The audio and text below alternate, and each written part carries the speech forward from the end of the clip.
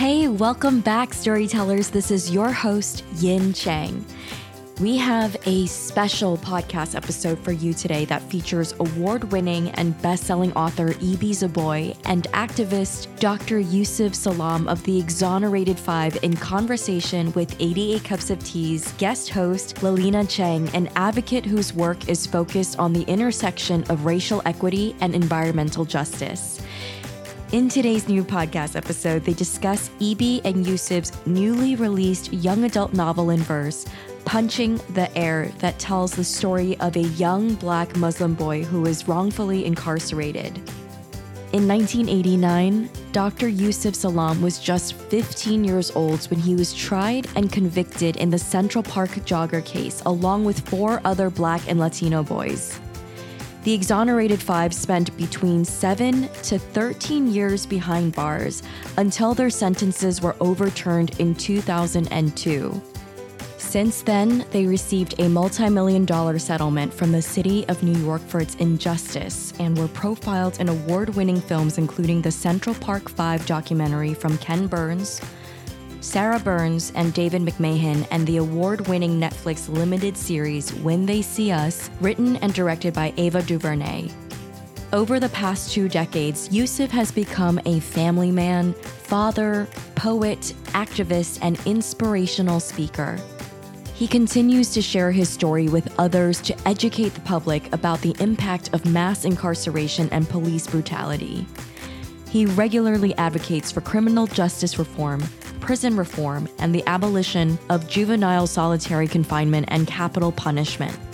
Yusuf is the recipient of a Lifetime Achievement Award from President Barack Obama, the Phoenix Award from the Congressional Black Caucus, an honorary doctorate of humanities from Anointed by God Ministries Alliance and Seminary, and a long list of proclamations, most notably by New York State Senate and New York City Council.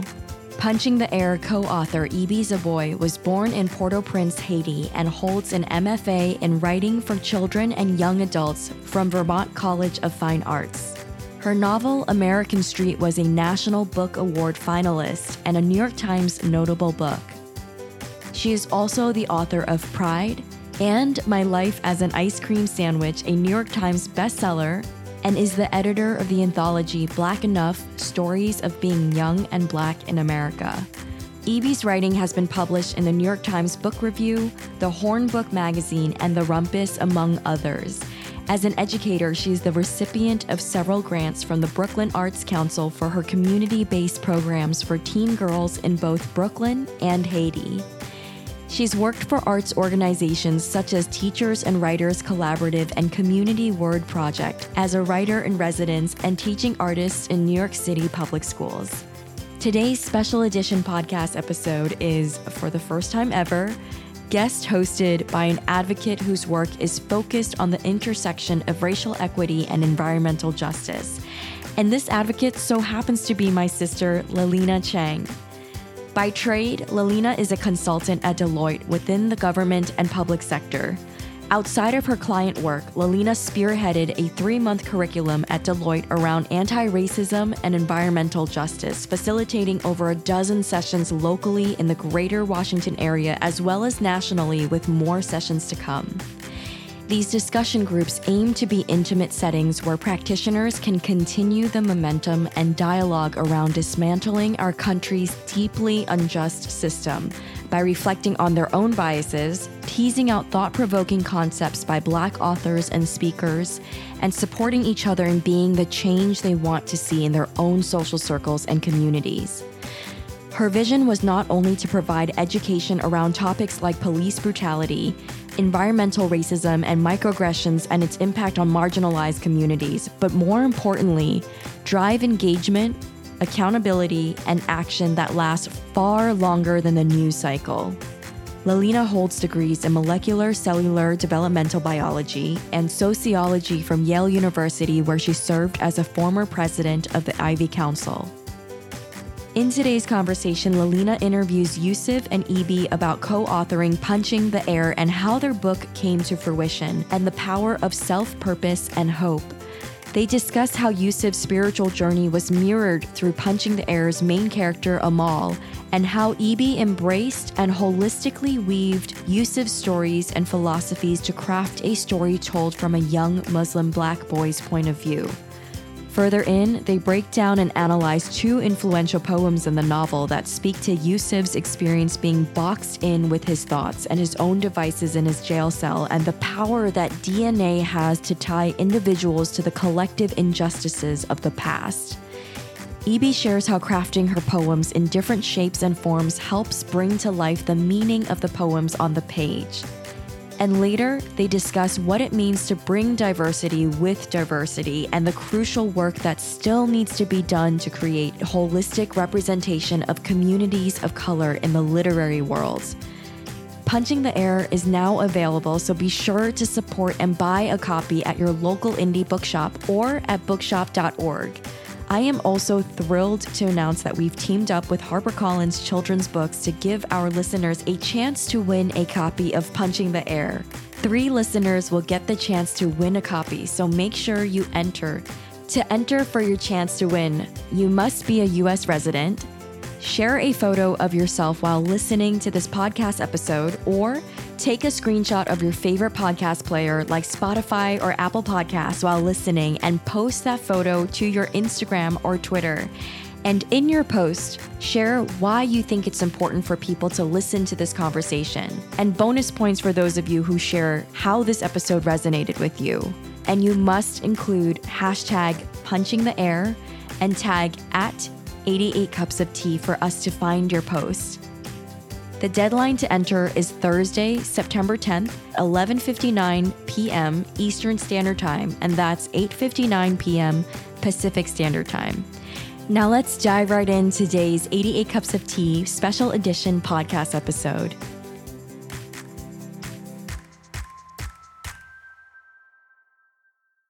I need to start off by saying how excited I've been to even meet you both.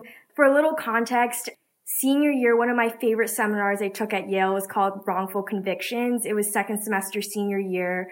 And the first documentary we watched as a class together was the Central Park 5 documentary. That's when I first learned about the Exonerated Five, the Central Park 5 in general, and the Central Park jogger case. This was all new to me. Like, I was blown away. I couldn't wrap my head around it.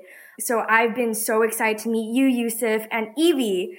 Your writing is immaculate. I started reading some of your articles online, and one that really tugged at my heartstrings and was just so thoughtful and thought-provoking was your Rumpus piece about your dad and how you were comparing rape culture like in America and how your father, you know, there's this dueling feeling towards him because he's your father figure who treated you well, but also what does this mean, the way he's treated your mom and other women, and how he himself was a victim of patriarchy and colonialism. And the way you threaded that through with Obama's quote, I was blown away. I shared it with my whole family and my friends. Like, your writing is beautiful. I'm absolutely honored to be here with you both today.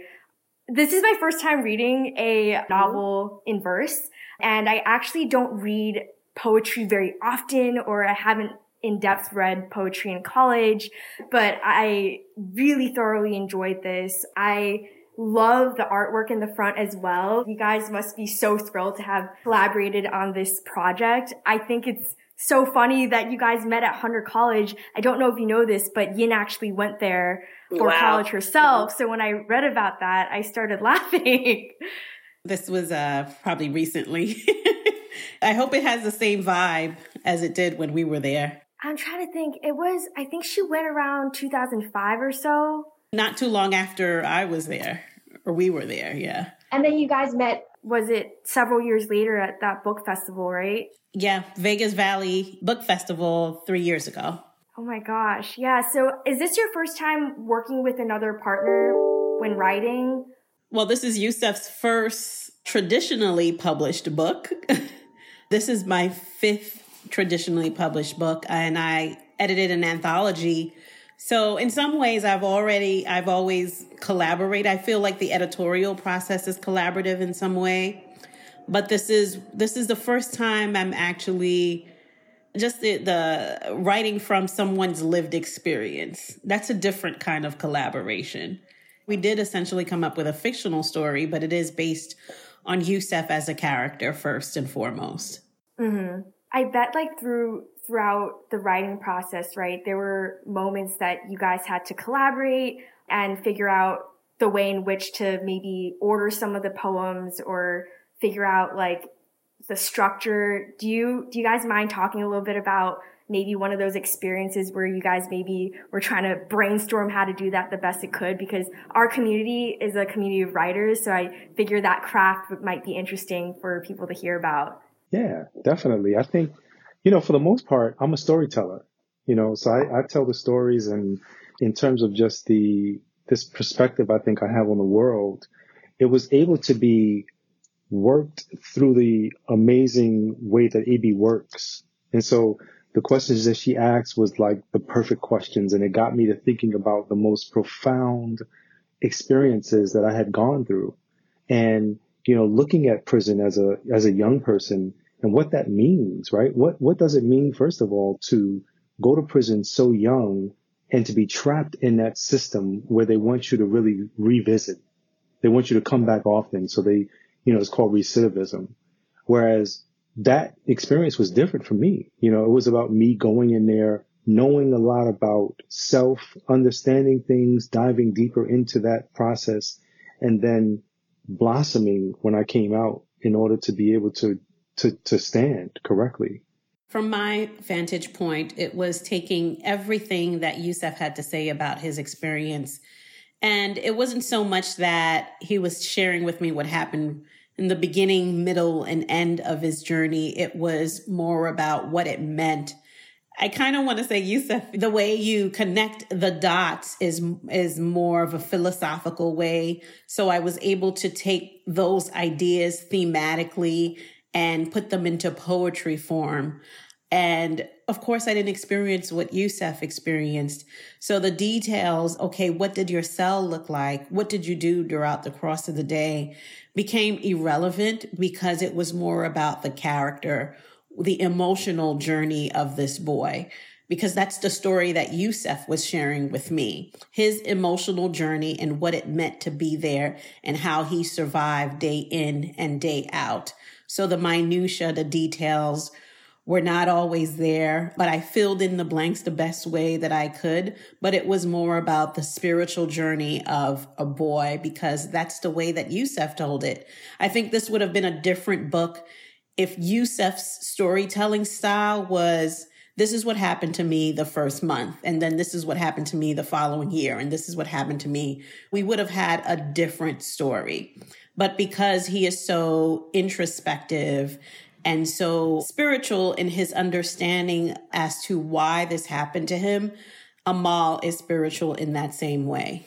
I love that. And it sounds like you took a holistic approach, right? So Yusef was able to share his stories, how he felt, and perhaps even his purpose, right? Like you have such a strong sense of purpose, both of you, and Yusef, through your story, it's very clear.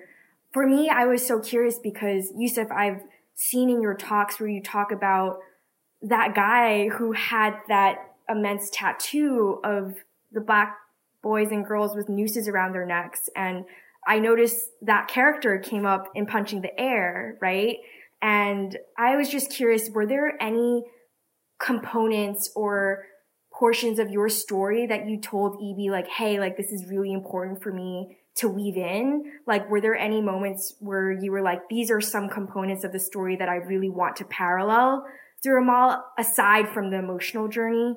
I think it was really that whole spiritual aspect, wanting to really bring out the fact that every single one of us were born on purpose and with a purpose.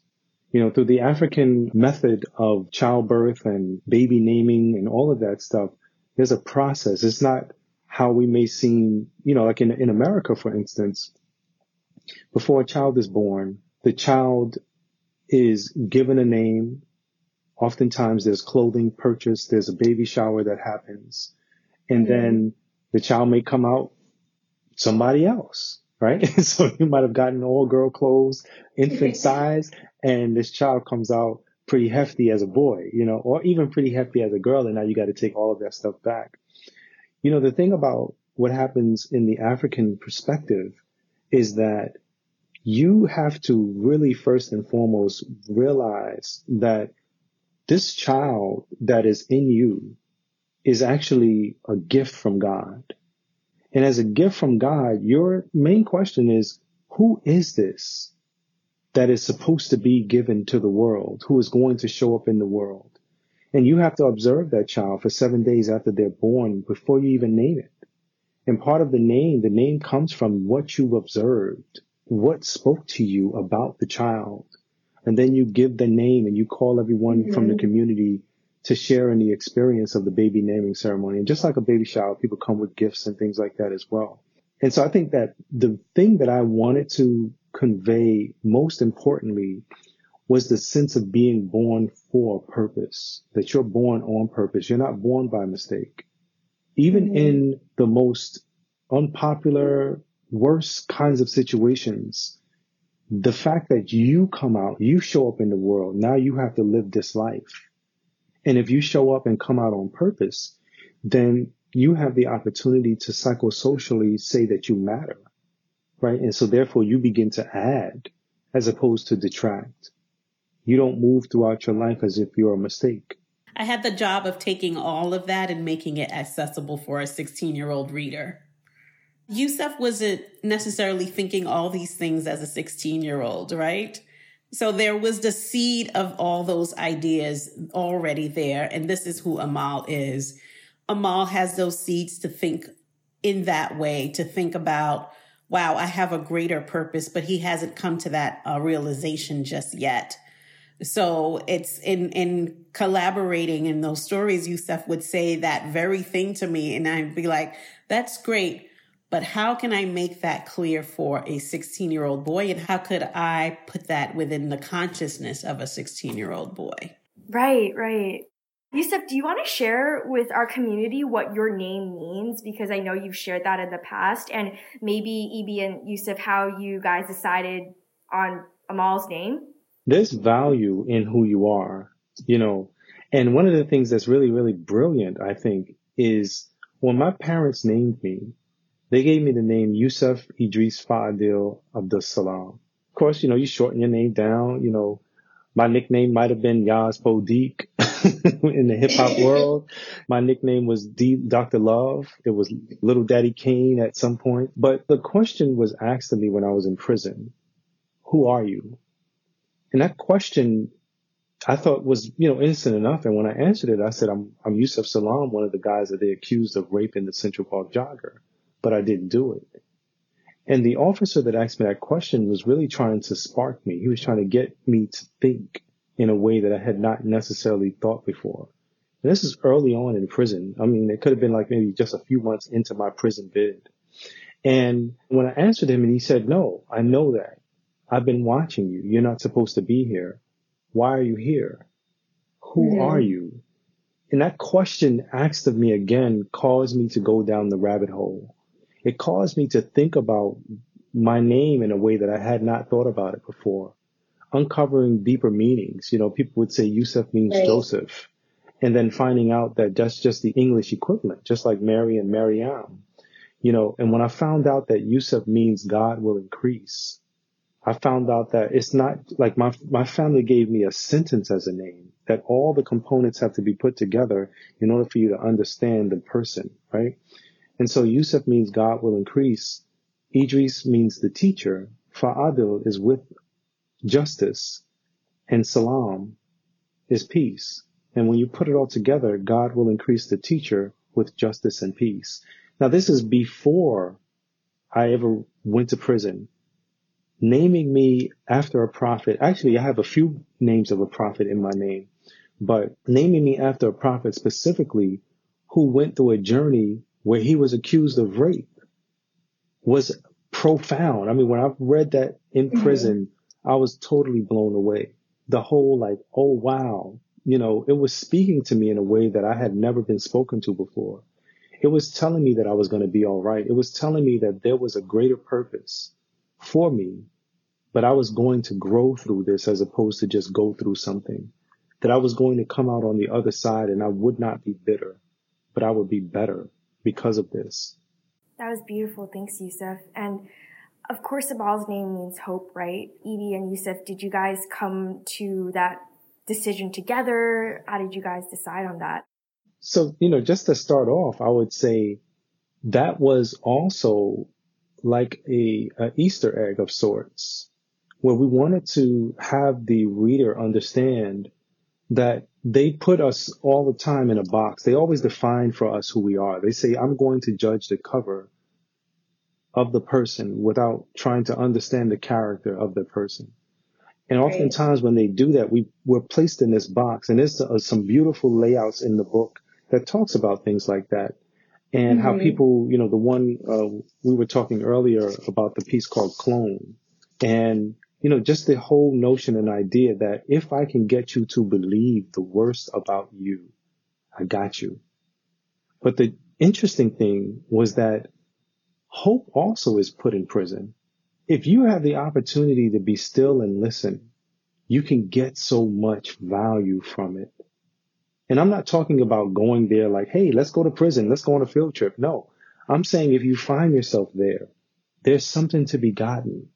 Don't just go through the process of prison, right? You can either do time or let time do you. And most of the times, if you let time do you, you come out a monster. But if you do the time, then you can utilize time and still find sacredness and specialness in you. There's value there. And so I think part of the process of giving the character Amal the name that means hope was because of that idea that Hope was trapped in prison. And he is the answer. He is his own hope. There's just such beautiful imagery throughout the whole book, right? And in particular, I noticed as a motif, we have these lines, right? These walls that are basically boxing in Amal, and he's been painted black and white. People think that they know who he is. He's painted as this unfocused kid who has the ability to be a menace to society and hurt this boy, right? And even through the poetry, there's this talk of colors not being able to bleed past lines. And then there's also the opposite to that, where Amal uses art, right? And he's able to defy those lines by drawing curves and circles and all these other beautiful shapes. And I saw that as his defiance against these societal preconceptions of him. And he uses art as a way to tell his truth. And so, Evie, could you share with our community different components of the poetry that you've laid out throughout Punching the Air and how that relates to the title and the meaning of what Amal as a character represents? Even before I started writing, I knew that there had to be a poem in the shape of a box. I mean, it was just there. And I had to work with shapes because of where he is, just to speak to this idea of being boxed in. So there is one poem where it's a box. There's one where it's 3 walls and there's an opening. I played around with space on the page where there's a 4-line poem on one corner and another 4-line poem on another corner, or 4-line poems on each corner of the page. And I got that idea from watching the Kalief Browder documentary. I don't know if you know this, Yusuf. There was a scene in the documentary where Kalief Browder was a 16-year-old boy who was sent to Rikers Island, where Yusuf had spent some time, for being accused of stealing a backpack, which he didn't steal. And he ended up being there for 3 years without getting a trial, without ever getting a trial. And it traumatized him so much that he was already released. He committed suicide at home. And this documentary was produced by Jay-Z. So in the documentary, you see Kalief in his backyard walking the corners, walking the cell. And he walks from one corner to another. And that's pacing the cell. I didn't ask Yusuf about that. I don't think I was ready to go there, but I just needed to capture this idea of constantly being in one room and how psychologically damaging that could be. How do I put that on the page, right? I'm not going to describe it. We had to get into what is he thinking? He's replaying that night in his head over and over again. And I'm sure Yusuf, we would replay different things that happened during his trial and before that. You have time to think. You have time to constantly think about what happened. And I wanted to just show, this idea of just being trapped in and you're left to your own devices, your own mental process, your own spiritual process while being boxed in. And the best way that I could convey that was through how the words are placed on the page. One of my favorite poems is talking about Lady Justice, right? In Blind Justice. And it's a scale. You have two phrases on the same line. And when I noticed this, I was like, oh my God, so cool. So you have those two phrases on the same line. And it says Amal Shahid on the left and then Jeremy Mathis on the right. And then right under that phrase, it's perfectly imbalanced. And so you see the scale on the page. And I thought that was beautiful. And me, having studied molecular cellular developmental biology, guess which poem got me excited? The DNA one, right? Like where you had like done the helix through the multiple words. And I really got a kick out of that. And I just wanted to say that I think that the way you were able to convey meaning through structure, that is a whole new appreciation for me and poetry just through reading this book. I thought that was so well done. Were there any instances that you were like, oh, I'm not sure I could go this way or that way, or the ordering of the poems perhaps that you can speak to, Evie? A lot of these ideas came from you. Yusef planted seeds whenever we had conversation, and he just knows this off the cuff, right? What is DNA, Yusef? I don't even like to say the word DNA because it sounds flimsy to say it. I love to say deoxyribonucleic acid. Yeah. Because that big, powerful phrase is the truth. Like in that is the truth of whether a person did it or not. You know, when you look at these cases, especially my case, there was no DNA, but they still was able to figure out how can we legally lynch them, you know? Mm-hmm. And that's the part that was amazingly scary, but then it gives us an idea of what's going on in the criminal justice system. Why I call it the criminal system of injustice. Why we can talk about Jerry Mathis and Amal Shahid in the way that we're talking about, you know, all of the things, all of the ideas that are being placed there are placed on purpose, but also to get the reader to think. So he would say this, and I'm thinking, how could I write a poem about DNA, right? Because he loves saying the whole word. And of course, I would just use the helix, you know? Right. No, not DNA. Deoxyribonucleic acid. That's how you got to do it. And I actually put the whole word as the title, but it took away from it, right? So it took away from the poem and to write it all out. So I just put DNA, this idea that we are linked. It's something that could have linked him to the crime. But I flipped it and say he's linked to all the injustices that came before him, right? And the last line is that, what if we're not supposed to break free from these chains? You know, they're like chains. So it's me thinking everything that he says, he would say, and he would say exactly the way you heard it, and just finding a way to make it accessible to young readers. I know that there were, I think, at least 2 poems with DNA, right, in this novel. I'm going to share something from another one of my favorite classes. It was called Race, Medicine, and the Body. And I was so blown away when I learned that there's no biological basis for race. Like, they did this whole scientific study to try to basically see if there's significant groupings within DNA across the globe. And it could have been sliced and diced 6 ways, 24 ways, 100 ways. And it's just insane to me how race has been used as this power construct, right? And it's been used to create hierarchy and to oppress people. And so when I was reading DNA, I was thinking of all of that and how that ties in as well. And that's something I wish I knew, because I was pre-med in college. They use race as a independent variable in their studies, but they don't really know how to define what it is because it's not really significant. I think that concept in general, I love this book because like there are a lot of learning moments. Even 13th Amendment, right? You guys had that slapped on a page. It was boxed and it was there. There was Section 1, which is abolishing slavery and involuntary servitude. There's Section 2 that empowers Congress to make sure that Section 1 is enforced. And then Amal asking like, wait, does this mean we're slaves? And then Dr. Bennu having to explain that as someone in jail, you're a property of the state.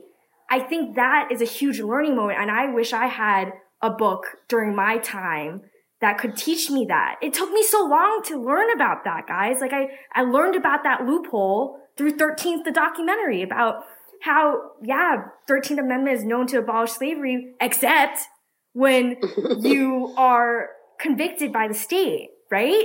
I would love for you guys to share with the audience how you took such a complicated topic that has so many facets, that bleeds and has tentacles into so many different systems in our society, and how you chose which components to teach the youth in this book. Because I thought the 13th Amendment, that was very, very beautifully done. How did you figure out what components to teach?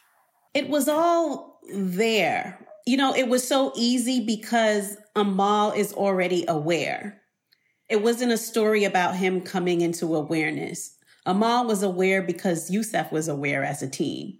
So we started with the character first, and that character is based on Yusef. And one of the interviews I had asked him, we interviewed each other. I asked him, how did you become so aware? How is it that at 15 and 16, this injustice is happening to you, but you could name it. You were able to name it. And your mother was the one who advocated for you the most, but you still got caught up in there. That idea came from what Yusef already knows. And we were able to weave it into the story because it was just a reflection of Amal's thinking. So if it was another character, Dr. Bennu would have said that and it probably would have went right over a child's head, right? It would have probably he picked up on it. And from a different perspective, it would have been something that child may have not been even listening. Another child could have been thinking about just slapping some other kid on the face, right? Or daydreaming about something else. All of that is based on the character, and that character is based on Yusef. You know what's cool about that too is that it's the realization of how big a disservice we've been done. You know, when it comes to young people, I remember you could sometimes go on any block in any neighborhood and say, hey, do you know who Martin Luther King was? And they would be like, who's that? And I'm saying that because it's about the socialization of information, right? Mm-hmm. And so Dr. Angela Davis said, we as a people have historical amnesia. Whereas if you are told about what things are, like, you know, I went through the process, like a lot of people were going through the process of having to learn in school and then unlearn, or to be taught the right thing. And so we might have had the history lesson that we hated, math that we hated. And then we had to, you know, go home and our supplemental information was, you know, the People's History by Howard Zinn. You know, oh, wow. So this is what really happened. But also at the same way, not being confrontive, but just knowing like, okay, this is what they're teaching you. So you have to know what you need to know according to the system that you are under, but you also need to know the truth. And I think that that's the part that's beautiful, because young people today, when you talk sometimes, I don't want to necessarily say today, as things became more in the street, things have been changing. But there was a time when young people, when you would ask them about slavery and they would say to you, come on, why are we talking about something that happened like eons ago? Slavery was just yesterday. There's a big push to continue slavery with the whole states' rights idea, because they're not telling you the whole thing. Like states' rights and going back to a quote unquote great time in America was when we were chattel slaves. And the most important thing, I think, is to realize that we did not begin there, but that's how we are taught we began. You were slaves. And so like Dr. John Henry Clarke said, to begin a people's history with slavery, anything else looks like progress. I think you guys touch on this aspect of how much kids understand slavery and how it still impacts us today immensely. And by the way, something really exciting today at work, Ibram X. Kendi was invited to Deloitte to speak, and he had his talk today. One thing that really stood out to me was he said, if there's anything we need to fight over, it's over the minds of our children. And he mentioned how our education system is probably one of the most politicized spaces. And I thought that really stood out to me, especially with our conversation today. I wish I had a book like this that I could read when I was younger. I would have learned so much. The fact that I'm telling you all these facts that I learned only pretty recently, like the nuances and things like that, I just wish I had that. And so I can't thank you guys enough. Like, I know, Ibi, through your talks of, driving diversity within diversity, right? And how you've mentioned countless times that you can't think about Black literature without thinking about the historical impacts of slavery, and how you yourself as a mom, you have your bookshelf at home and you have this collection of books that you paint as this quilt. I thought that was beautiful. Do you mind sharing with the audience, number one, what do you mean by driving diversity within diversity?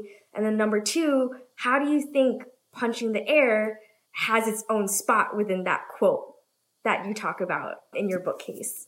Oh, that's fine bookshelf. That's in the Horn book. So I think I wanted to write this book with Yusef because he has such a unique perspective, even amongst the other 4 members of the Exonerated 5. And we share a similar perspective. Of course, every one of those members are from New York City. At the same time, growing up in New York City, we were not all the same, right? There is this idea of a kid in New York growing up on hip hop. So one of the things we first reminisced about when we were working on this book was how we were more into conscious hip hop. That's what we called it back then. Nobody says woke hip hop because there isn't any woke hip hop, right? So instead, before woke, we used to say conscious. And it was sort of that politicized hip hop where rappers had a message in their music. It was making political statements. It was addressing social justice issues. And it was rappers like KRS-One, Public Enemy. I know in the 90s in high school, I preferred Tribe Called Quest over everybody. So in that sense, it was your sort of like hippie rappers who just were less commercial. So Yusef was an artist at 16 and 15. He had a high top fade. He had buttons and artwork all over his pants. He still has the pants that he was wearing on that fateful night in Central Park. And it's covered in artwork. So I connected to that because I was that teen too. We don't usually get to see the artsy Black teen who gets caught up in the system, who gets sent to jail, right? We think of like a stereotypical thug that the movies and sometimes books like to perpetuate. But he was an artist, right? In the same way that Amal, with his funky hair and his funky sense of style, he's more skater than a baller is what he says. He's more Kendrick Lamar than Blueface, meaning that there's something that he wants to say to the world and he's very socially aware, but he still gets caught in the system. So that's the sort of diversity within diversity I wanted to address. Here's a Black boy. He knows about Salvador Dali. He knows Picasso paintings. He knows Monet and all of those classical art figures, but he also knows Jacob Lawrence and all the other Black artists. He knows Basquiat and he identifies with Basquiat. That sort of worldly kid who still is affected by the system. And as you see, you're listening to Yusef, he is like a worldly and well-read man in the same way that I am. I didn't always look like this or dress like this as a teenager. I've evolved over time. And that's the sort of diversity within diversity that I don't see in children's books, right? We don't see artsy Black kids, right? We don't see funky Asian kids. We don't see non-binary Latinx kids.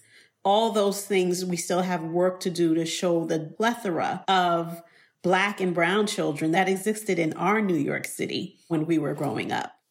Yusuf, you have demonstrated or have been able to create this character with Evie, right? Who reflects your religious intersectionality with your Black identity. And so as authors and Evie, like, you let me know, do you think that there's a lot of works out there that represent Black Muslim people? You think that this is another piece that pushing that identity to the forefront and bringing that diversity? Because again, I'm not in the literary space, but I was curious to hear from your guys' perspective. I think that just from what I've seen, it's a very touchy topic. It is almost taboo. But the beautiful thing about it is this, like I don't know if you've heard me say this in some of my speeches, I'm often running to a plane because, say, for instance, in the month of January and February, there are so many things, so many events that I do. This past February, I did 30 events in a leap year. That meant that sometimes I was doing 2 events a day.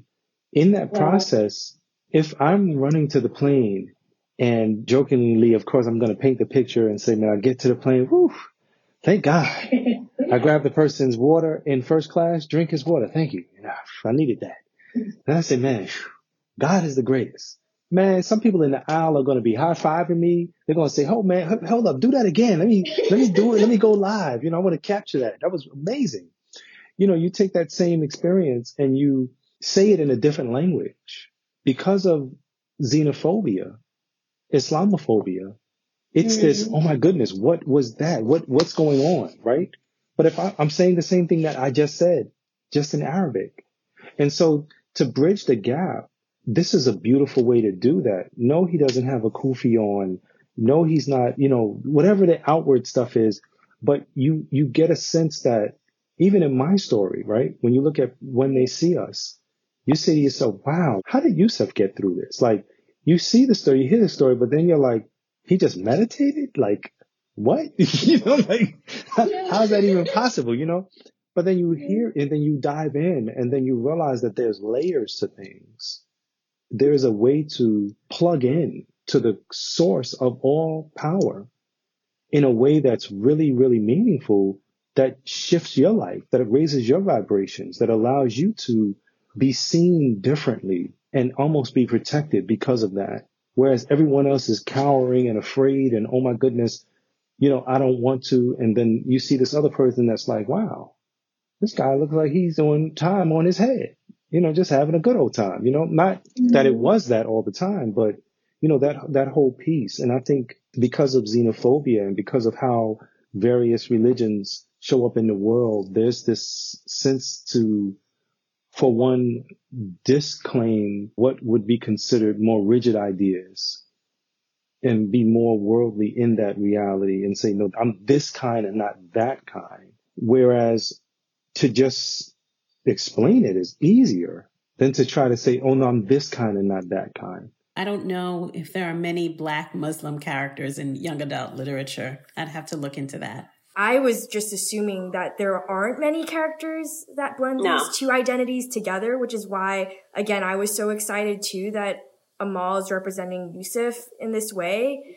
Question for both of you. Do you guys think through the book that Islam has been portrayed in the way that Yusuf, it's impacted your life? And throughout there are poems about conversations with God, but it's usually with an authoritative figure. And so I just was curious whether maybe you wish that there was more that you could explain about Islam through the book. Like, I was curious about that because I didn't see the religion aspect be shown through very vibrantly, but I did see the spiritual journey of you, if that makes sense.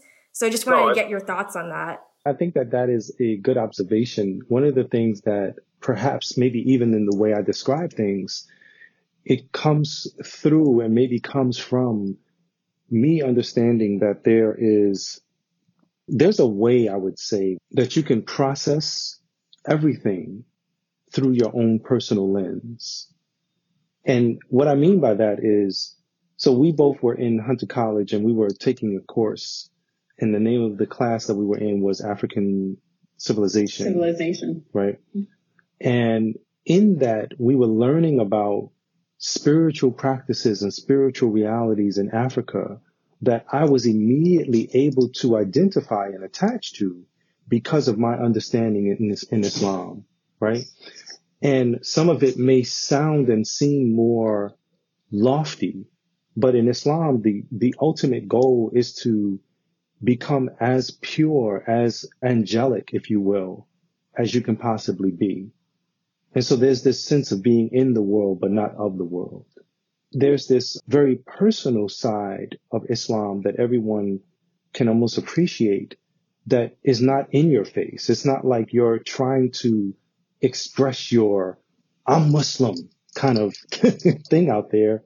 You just be. People go, oh no, that's, your actions are speaking louder than you're saying or what you're doing, And because of that, there's this knowing.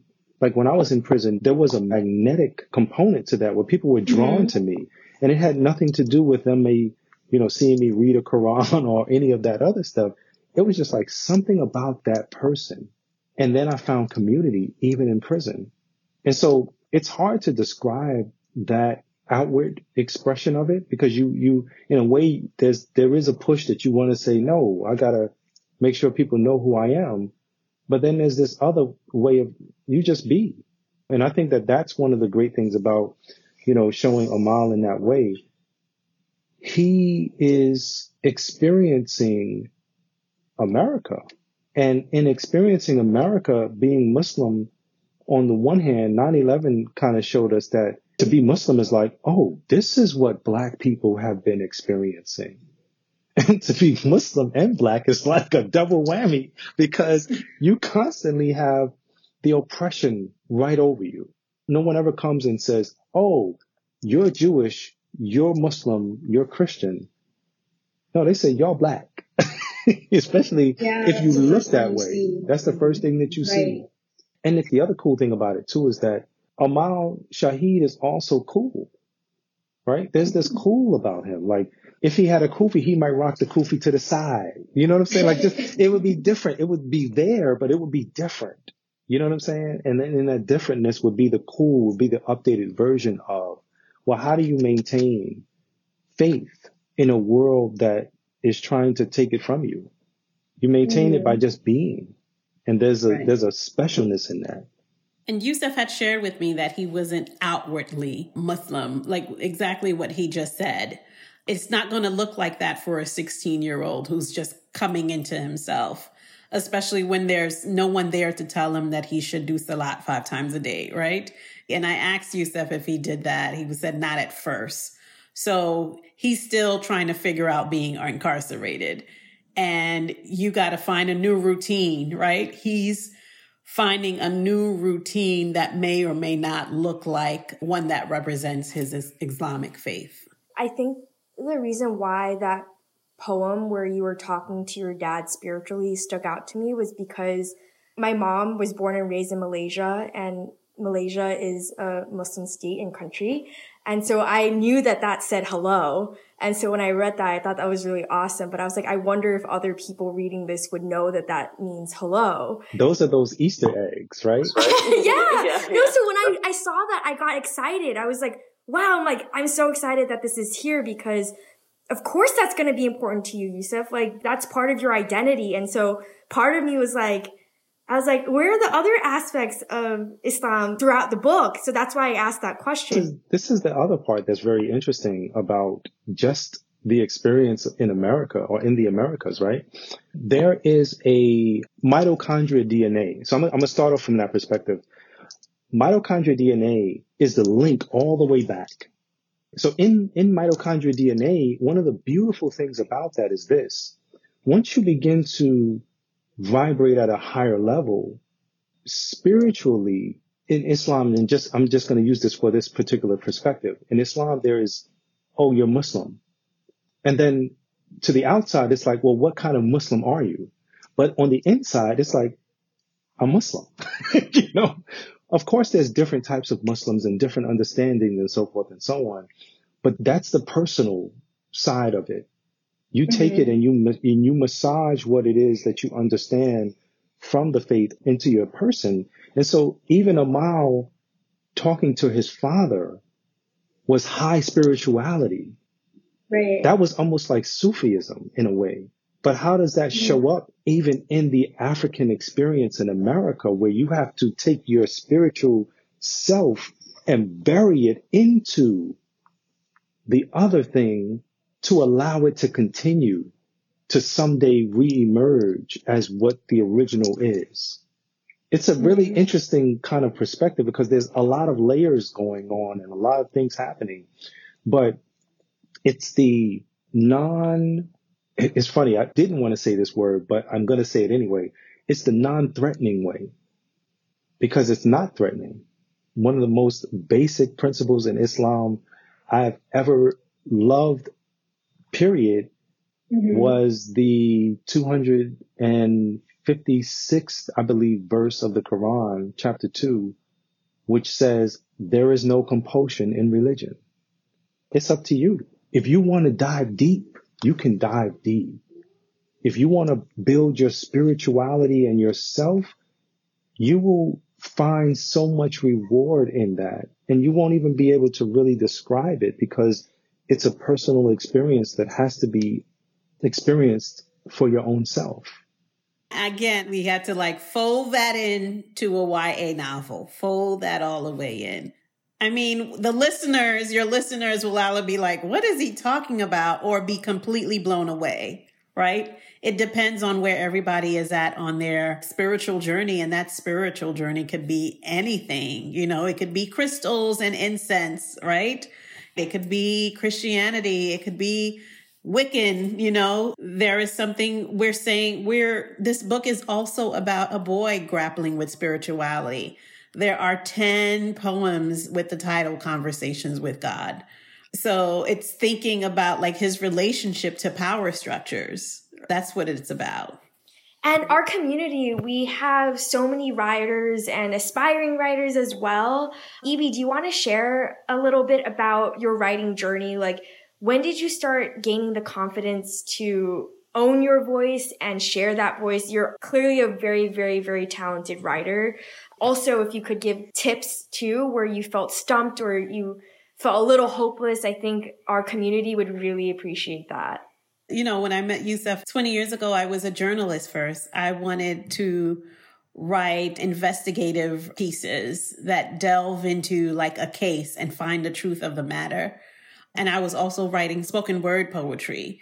So I always was writing about social justice issues. And I started out wanting to write science fiction and fantasy, not the fantasy that you see now, but more supernatural fantasy, probably like Lovecraft Country, one that says something about social justice and including supernatural forces in there. And that's where I would bring myth from around the world with social justice issues. So I think my writing is not my writing without depth, without trying to figure out the world. I have 10 books under contract. Well, I sold my 10th book recently, and this is my 5th book. So even now I'm still writing. When I turn this off, I have to go, I'm on deadline for several books. So all of that is to say, all my projects are me trying to figure out something. It was a huge challenge to collaborate with Yusuf, to say, you know what, let's write this story together. I want to pull from your experience and you as a person. And I can do this. I can write from the perspective of a 16-year-old boy with your help, right? And I didn't know if I could pull it off. But then I realized I've had enough experiences for me to be able to pull it off. I think the best thing that's worked in my favor was that I didn't find success early on. So I didn't get published until about 18 years after I first started writing and submitting my work, so that by the time I was ready to put something out, there's more depth to it and I have more stamina to keep going. I've been around long enough to see people phase out, to see people get burnt out. Burnout is very real. So the excitement of just hitting it really big early on, there is such a thing as just okay, this is all you got. Okay, bye. Next person, right? I like the slow and steady brings out the stars. I love that, and I love working on something new each time. You know what I love about what you're saying too, Evie, is that so high spirituality or high understanding of what you're saying is that you have to be able to show up when the time is right. And by showing up, you have to go through and really grow through the experiences of what you have to do to prepare you, right? And so even the, so to speak, idea falling in your lap, can I write from a 16-year-old boy's perspective? Is God giving you a gift saying, I'm giving you this and giving you this thought because yes, you can, And I think that that's part of the secret too of understanding how life works, right? When you do what you can do and what you're supposed to do, your inner visions are telling you that this is what you're supposed to birth. And if you don't birth it, as my good friend Les Brown says, he says the most wealthiest place is not in Saudi Arabia where there's oil and in Africa where there's gold and diamonds. It's in the graveyard. It's the place where people have failed to launch, who said, I'm going to someday do this. And then on their deathbed, all of their hopes and dreams and aspirations are looking at them, knowing that they're going to die because you were the only one that could give it life. My mother would tell me this all the time. She said, your gift is how you make your money. That's God's way of telling you this is what you're supposed to do. And when you dive in and work it and flesh it out and fortify it and build it up, man, it all works out. Yeah, I agree. I was prepared to work on this book. I would have interviewed you 20 years ago, right? If we had that interview, I would have already gotten into your mind and soul. So this is the book I wanted to write 20 years ago, but didn't know it yet. We were collaborating before we knew that we were collaborating. Yes, indeed. Your guys' life paths crossed and you created this immaculate piece of work. And Evie, I love that you talked about, your challenges with writing, right? Because it took you so many years before you got published. And Yusuf, I thought it was so inspiring when I read that you said you came out of prison on parole at 23 and you reached out to publishing houses. And at that time, the conviction wasn't overturned yet and they didn't think your story was compelling enough, right? Yep. And so then you decided to put together your poetry in a book, publish it. And now your story is being beautifully represented through Evie's writing in Punching the Air. How does that make you reflect on your journey? I mean, it's like the DNA helix, right? It's a beautiful reflection about the journey because it says that everything was for a reason. I met Evie 1999, 2017, right? And now it's like at this moment, you have the opportunity and the ability to produce what needs to be produced. To me, it's a beautiful thing. I've very purposefully described my personal experience of going to prison as a love story between God and his people. When I look at the story of Yusuf as an example, his story and his brothers, at least the Quranic expression of it, is so profound because you find other meaning, like layers of meaning in it, right? People say to themselves all the time when they get in a bind, I'm just going to do this one maybe unsavory thing and then I'll reform myself. That's what the brothers of Yusuf said when they wanted to get rid of him. And the fact that Yusuf, in a way, can be a representation of us as a people, meaning black and brown folks who were snatched from Africa and brought to America, right? He was knocked out, placed in prison to do something great and become something greater. And I think that that's the beautiful thing about it all. This was amazing, guys. I want to do some rapid fire questions. So just think for a second about our community. We have a lot of parents, people who are juggling multiple things, right? You guys are parents. I want to start off with one rapid fire question.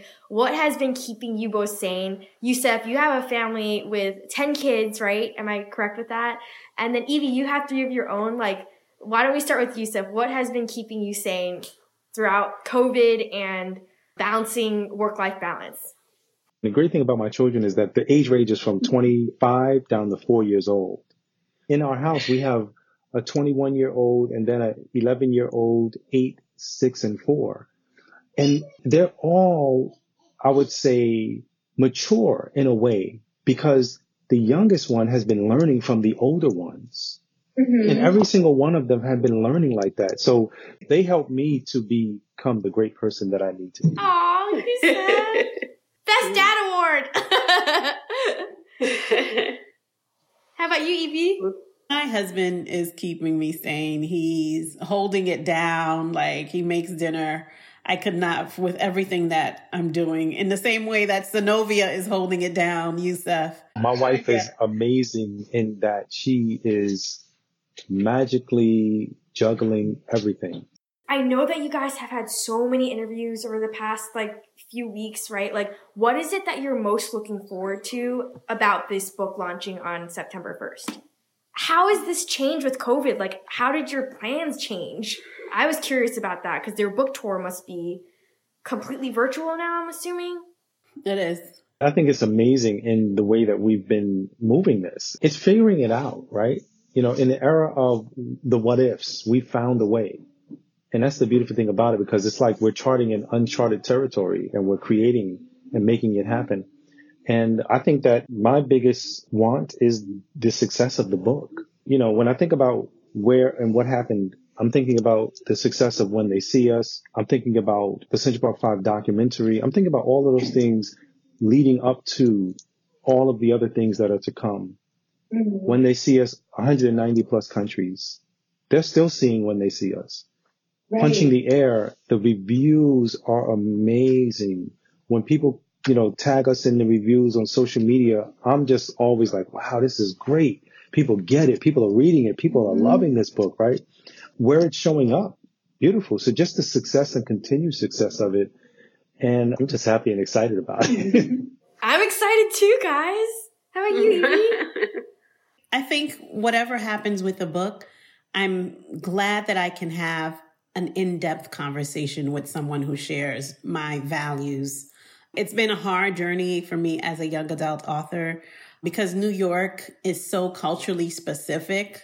So when Trayvon Martin was happening, there were people who were very angry, and I was angry too. At the same time, I was just like, this has been happening. This is not new, right?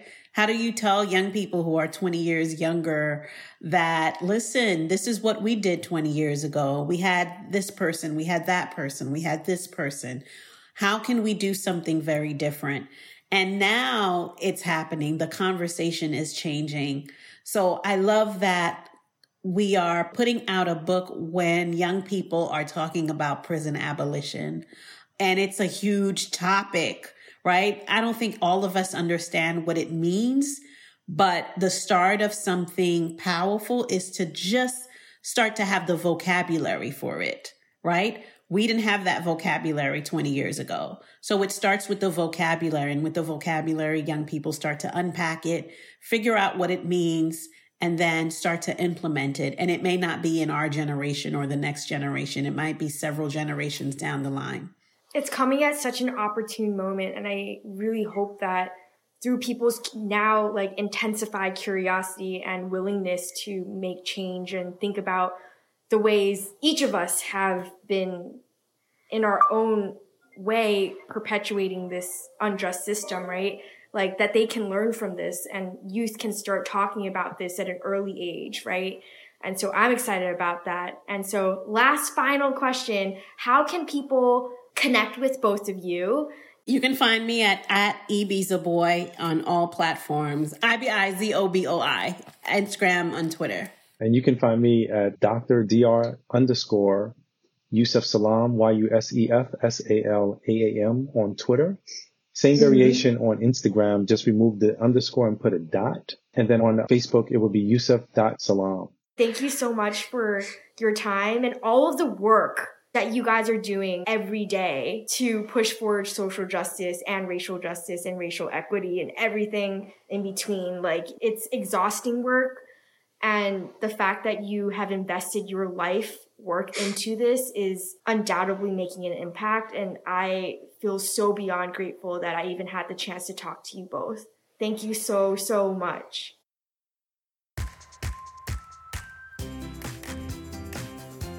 And that wraps up our 88 Cups of Tea special edition podcast episode for today.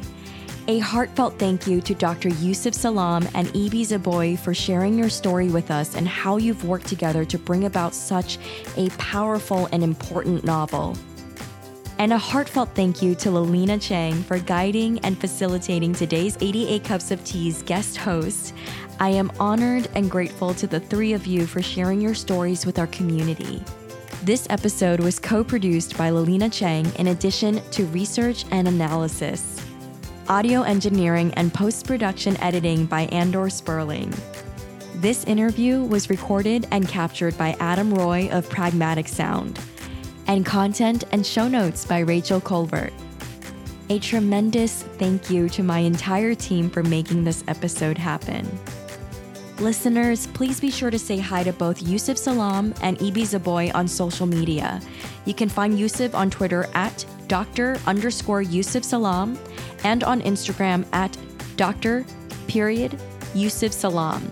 And you can find Ibi on Twitter and Instagram at Ibi Zoboi.